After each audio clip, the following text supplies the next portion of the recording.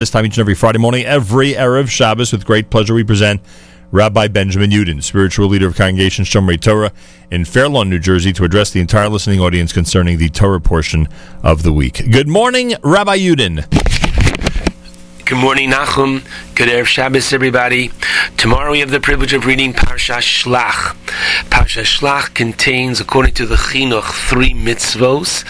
It contains the mitzvah of Challah, that of Tzitzis, and finally the mitzvah of Lo Sasuru. A person should not go after their wrong and swaying negative intentions and that which he sees, which is, as you can say, a kind of contrast. The end of the parsha, Lo Sasuru, don't go after that which a person is attracted to, and if it's negative, the beginning of the parsha, which is that the Meraglim were chosen and given the responsibility of the Yasuru. They should go and spy out the land of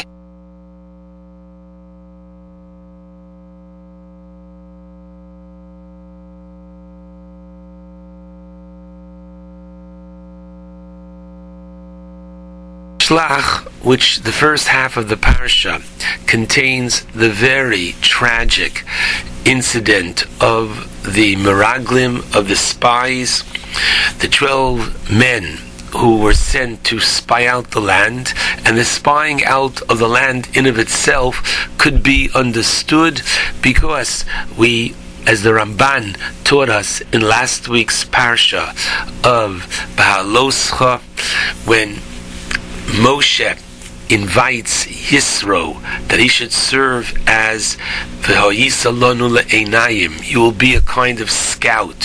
Why do we need a scout? We have the Ananei Kavod. We have and the Anan of Hashem upon us. The answer is because we always try to do things within a natural way, and therefore one could perhaps even understand that before we go into the land, which we were about to do, we would send scouts, spies, because this is what all peoples would do.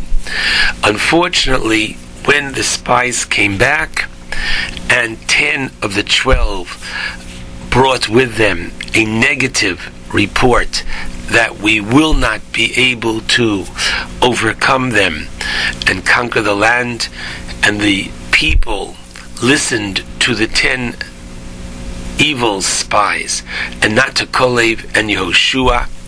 As a result of this, unfortunately, the destiny of our people was turned around. Yom Lashana, Yom Lashana.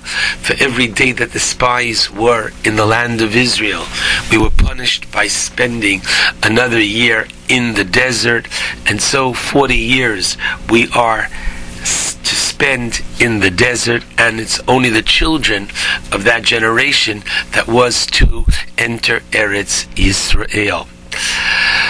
I'd like to ask a very interesting question.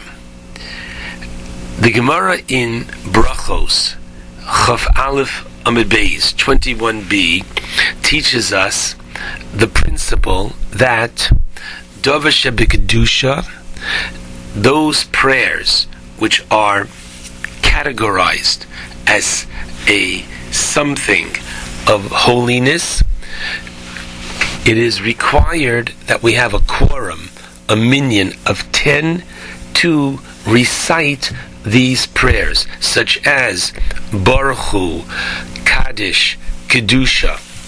Now, what is the source for this halacha? So, interestingly, of all the places, the Talmud teaches us that we learn it out from this week's parsha, from the Meraglim. How so? And the Gemara utilizes the technique called the Gzeira Shava. Every morning we recite at the conclusion of the Korbanos section, Rabbi Shmuel taught that there are 13 ways in which our rabbis were charged to elucidate, clarify Torah. And the first one is a Kal V'chomer, the second one is a Gzeira Shava. Gzeira Shava is a common phraseology found in two different places. So if one had a tradition from their teacher going back to Moshe, then this became the accepted law, and the law of one applies to another. And therefore, we begin with a pasuk that's familiar to us, part of the Kriyas HaTorah, in Parshas Emor, from the Chagim, the Moadim. The pasuk says, V'niktashti b'soch b'nei Yisrael. The end of chapter 22 in Vayikra 22:32, the pasuk says, "And I shall be sanctified b'soch among the children of Israel." The Gemara then tells us that the word b'soch is found in next week's parsha of Korach, whereby Hashem says to Moshe and Aaron, "Hibadlu mitoch ha'edah hazos." Separate yourselves from among this congregation. Okay? And just as over there, in the case of Korach, there were at least, and there was more than 10, so too over here, the word toch, v'niktashti b'soch b'nei Yisrael, and there, hibadlu mitoch, tells me 10. Says the Gemara, wait a minute, how do I know that an Eidah, that the term congregation is with 10? So the Talmud in Megillah 23b has another Gzeira Shava, and it takes me to Parshas Shlach, this week's Parsha, where the Torah says at the beginning of Revi'i, and this is chapter 14, Pasuk 27, Ad Mosai Eidah Hara'a Hazos, the 10 evil spies are called an Eidah, an assembly. And finally, in Korach as well, we have Hibadlu mitoch ha'edah. So interestingly, of all the places in the Torah, why is it that the rabbis utilize the Meraglim, the spies, as a source for this teaching that to sanctify God, you require a minyan? I'd like to suggest an answer based upon the teachings of Rav Yaakov Kamenetsky, Zecher Tzadik Levracha, in his Sefer Emes LeYaakov, whereby he raises a very challenging Gemara. The Gemara in Sanhedrin 96b teaches that Mibnei Banav Shel Sancherev, the progeny, the descendants of Sancherev, he was the evil general who came to attack Yerushalayim, and because, thank God, he procrastinated and said, well, my goodness, looking at Yerushalayim, he saw it to be what he considered so small and insignificant. So he said to his incredibly large army, he said, fellas, take the night off and we'll attack tomorrow. And that night, what happened? The entire army was wiped out. So from this general, Sancherev, his descendants, says the Gemara, Limdu Torah Birabim. His descendants taught Torah publicly, and who were they? Shmaya and Avtalion. And the Gemara goes on to tell us that Mibnei Banav Shel Haman, literally the descendants of Haman Harasha, Limdu Torah b'Bnei Brak, they taught Torah in Bnei Brak. Now, obviously, the Gemara is saying Hashem has some sense of humor that Haman, who tried to wipe out the entire Jewish people, his descendants convert and teach Torah. What's going on here? So Rav Yaakov Kamenetsky gives the following interesting insightful answer. He says as follows: there's no question that Haman wanted to do only bad, and therefore he was punished appropriately, as we say in the Alanisim on Purim, that V'salu oso v'yesbonav alo eitz. He and his sons were hung on the tree. However, the Gemara in Megillah 14a teaches us that when Achashverosh took off his ring and gave it to Haman, his signet ring, to say he approves and will make into law that Haman has the right to, God forbid, annihilate the Jewish people, the Gemara says that this act was gedola, was greater than that which the 48 prophets and the 7 prophetesses that the Jewish people had in terms of bringing the Jewish people back to mutav, to bring them to righteousness, to return them to God. In other words, because of the terrible decree that was potentially upon the Jewish nation, this woke them up. This brought them back to God. And for waking up the Jewish people and for bringing them closer to God, on some level, Haman deserved a reward for this. So while he himself was killed, the reward was given to him by the fact that his great-great-grandchildren converted and learned Torah. Now this concept basically is one which is so significant. Therefore, regarding the Meraglim as well, they meant bad. The Torah says about Yotziu Dibas Ra'ah, they spoke badly about Eretz Yisrael. David HaMelech in Tilim says, Vayim Osu Be'eretz Chemda. There's no question that they sinned a terrible sin. However, number one, as a result of their sin, immediately the Jewish people saw God's hand, his punishment, the Magefa, the plague that these 10 men experienced.